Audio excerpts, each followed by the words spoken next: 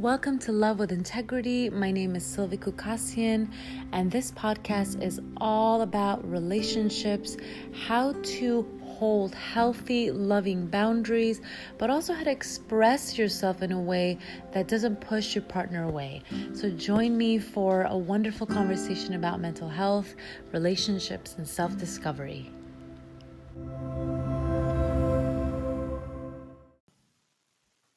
Welcome to episode 7 of the Love with Integrity podcast. In this episode, I will be talking about codependency. It's a word that we hear quite often in the mental health community, and it has been especially growing popular in the social media world. So I'm going to do my very best to simplify this word as best as I can for you today. I'm going to be sharing a few different ways to know if you have codependent patterns in your life and also what needs to happen for you in order to start creating healthier dynamics with people in your life. Now, I want to start off with saying that we can have codependent dynamics with a particular family member or with friends, as well as in our intimate relationships. So whether you are in a relationship or not, simply pay attention to which part of this resonates with you and just let go of the rest. Just like the rest of my work, it's not about putting yourself in one particular box, and saying, oh, I'm codependent, or oh, I'm anxiously attached, or I'm avoidantly attached. No.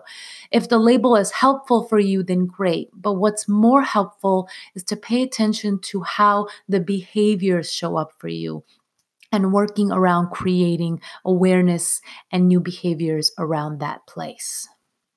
So I'm going to give you a couple different and common themes of how codependency can show up.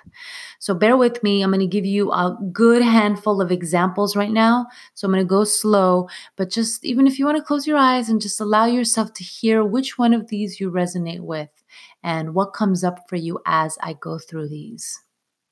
So codependency can happen when we are giving up a lot of our needs, making too many sacrifices to accommodate the other person in our life, whether that's a partner, a friend, a family member.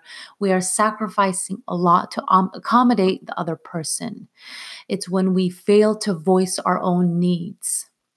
We can even become very super possessive or jealous because we put so much value on the other person and fear losing them, especially if they're bringing a large chunk of joy and happiness into our lives and we're depending on them for that. It can make so much sense that we feel more possessive and jealous for that very reason.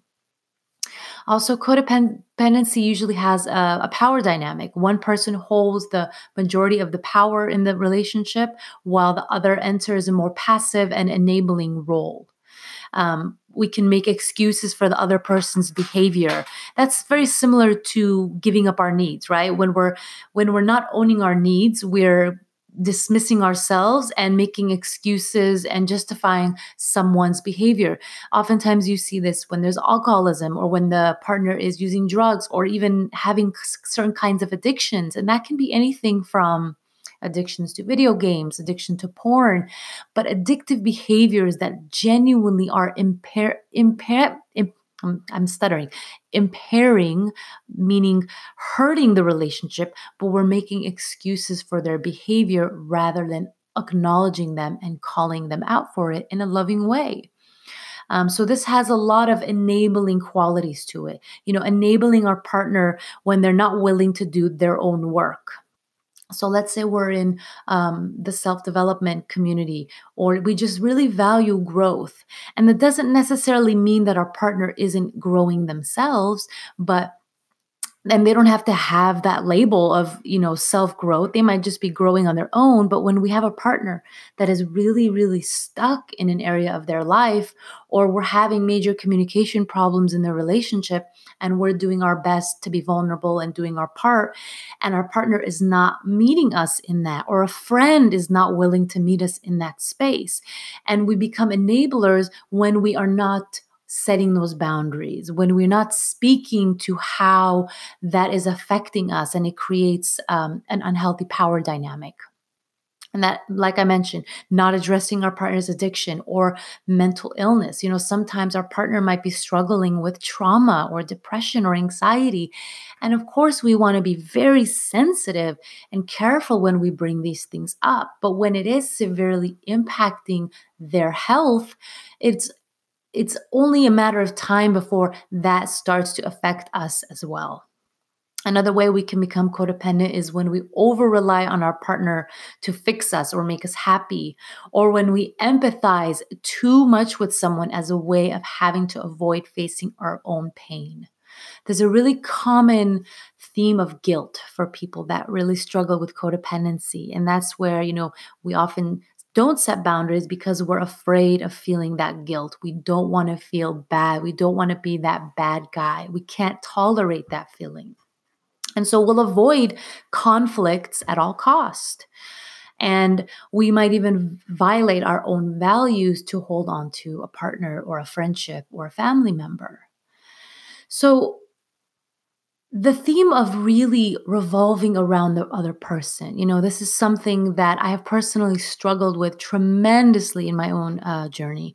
I have, of course, chosen the path of a therapist, and at many points in my life have taken on careers where I felt very burnt out, where I might have not requested the kind of supervision that I really needed. And as a sensitive person, I didn't always speak what my limits were. And because of that, I made the other person, whether it was my boss or a partner, I made the other person and the experience more important than my needs. And of course, sometimes we don't know our limits until we get there, right?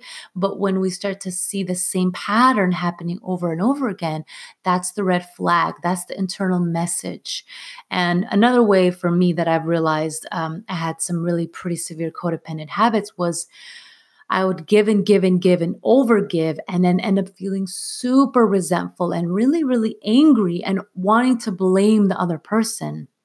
And while oftentimes the people in my life, they weren't forcing me to give this amount, of course, they were taking it because I was so freely delivering things. But I wasn't holding my end of the bargain. I wasn't going in my doses, in my small doses, and then saying, this is what I can do today, and that's all I'm able to provide. I wasn't aware and valuing my own limits. So pay attention if that's something that is something that you personally struggle with, that sense of overgiving and not knowing where your boundaries are, and you start to get enmeshed with the other person. In a lot of ways, we might make decisions to get someone else's approval rather than choosing something that would be beneficial for us as well.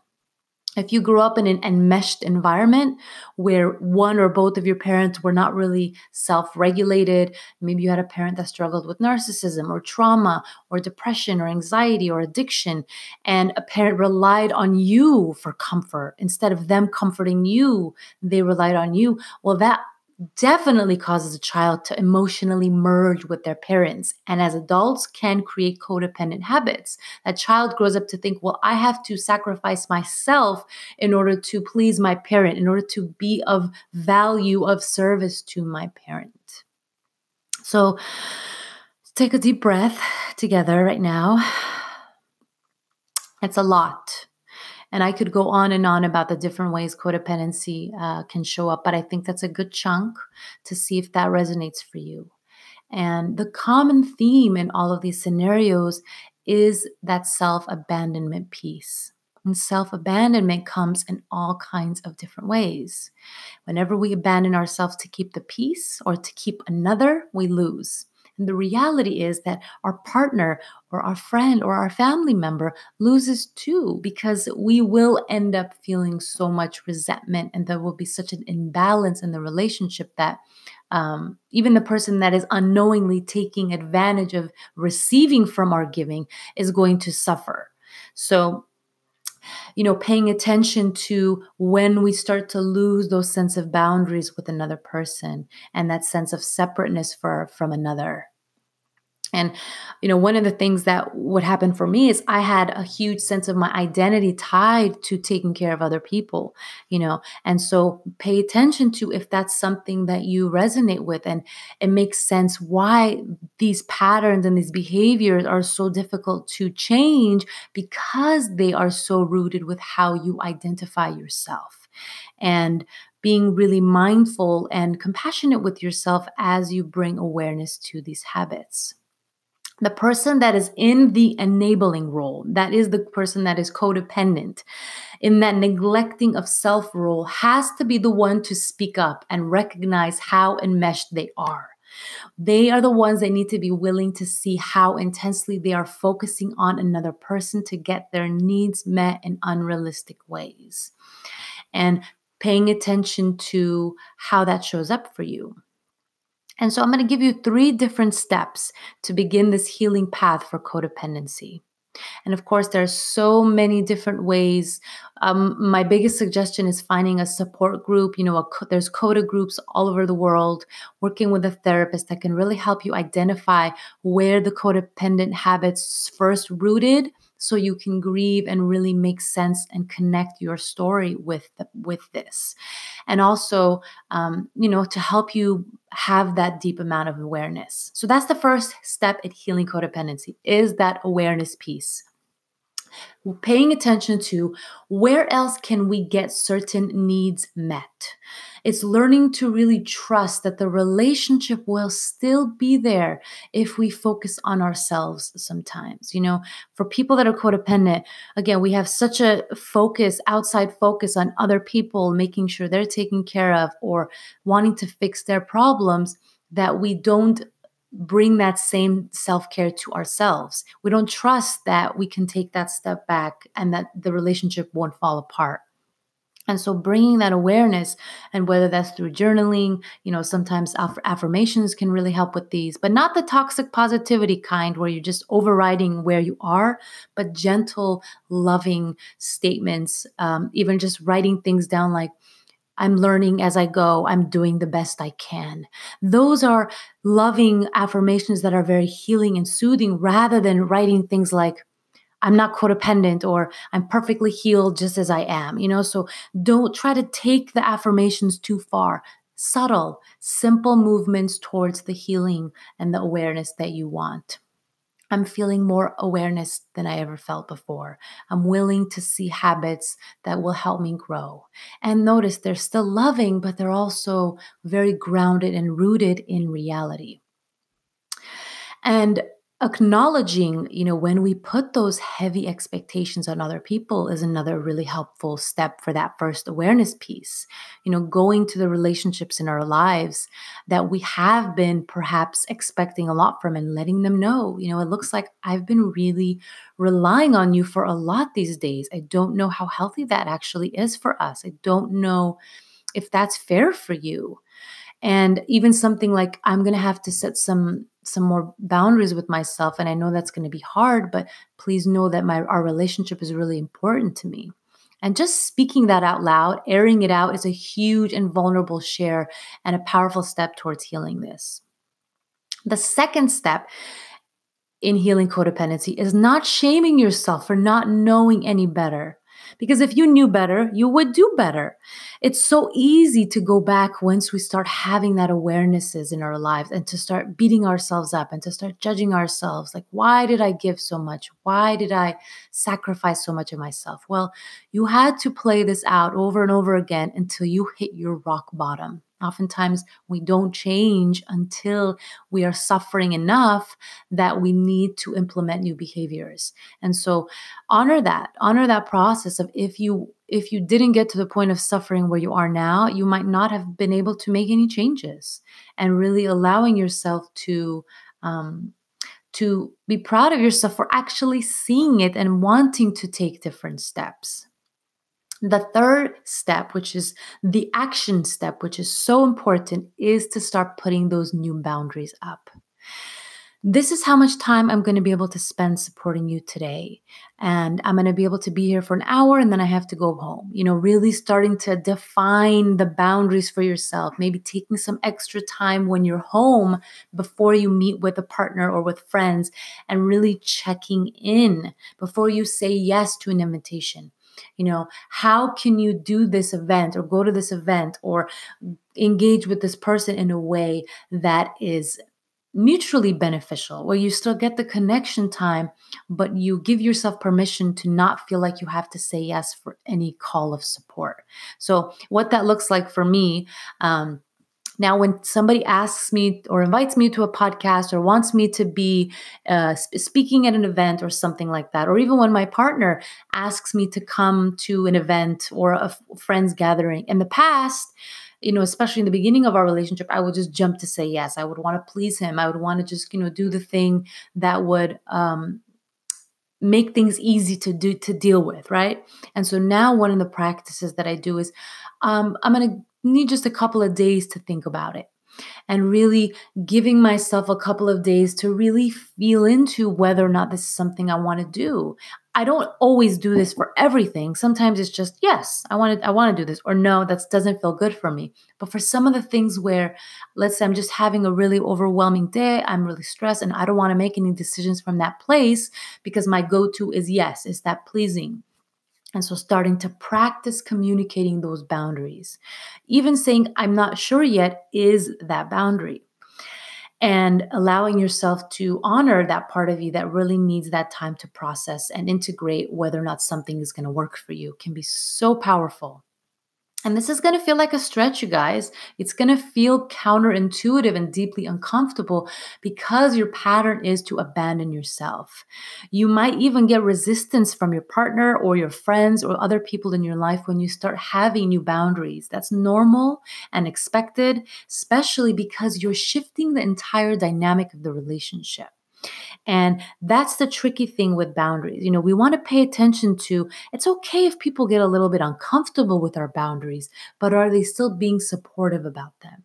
It's one thing if somebody in our life is shaming us or putting us down or criticizing us for our boundaries. It's another thing when somebody is just having a hard time with it and just is confused and they're going through their own process. That can happen. And so you can speak into that. That's actually something I really recommend. You could say something like, I know things feel weird because you're used to me kind of always being there in a certain way. And I'm still here. I just really need to take better care of myself. Otherwise, I'm not going to have anything to give to you. And this transition phase might take some time. And you get to assess whether those around you are genuinely trying to find a way to support you, even as it makes them feel uncomfortable. So that is an important distinction to remember. Are those around you genuinely trying to find a way to support you, even as it makes them feel uncomfortable? So baby steps, you guys. Finding a support system is key to work through codependency. It can be really, really challenging to start leaning into being a completely different role in your relationships. Don't underestimate how massive of a step this is to take. There are tons of coda groups. You can find therapists in your area. A therapist site that I love is psychologytoday.com. You can search for someone based on location and insurance type and specialty. And there are lots of incredible books. There's one in particular that I highly recommend called Codependent No More by Melody Beadle. And it's about helping you to really stop controlling others and start caring back for yourself, caring more, not just more, but bringing that focus back to you. I also have a boundaries program that I created with my partner. It has modules on helping with languaging around this kind of stuff. And I will put the link for that program in the notes for this podcast. All right, you guys. Well, I hope this was helpful. I hope it makes more sense and it's more tangible. And please let me know if this podcast resonates with you. If you could write a review, let me know if it was helpful. Also, whenever you have topic suggestions that you want me to talk about, I read all of your reviews on the review section for the iTunes and for the podcast everywhere else. So I really, really appreciate your listening, and see you on the next one.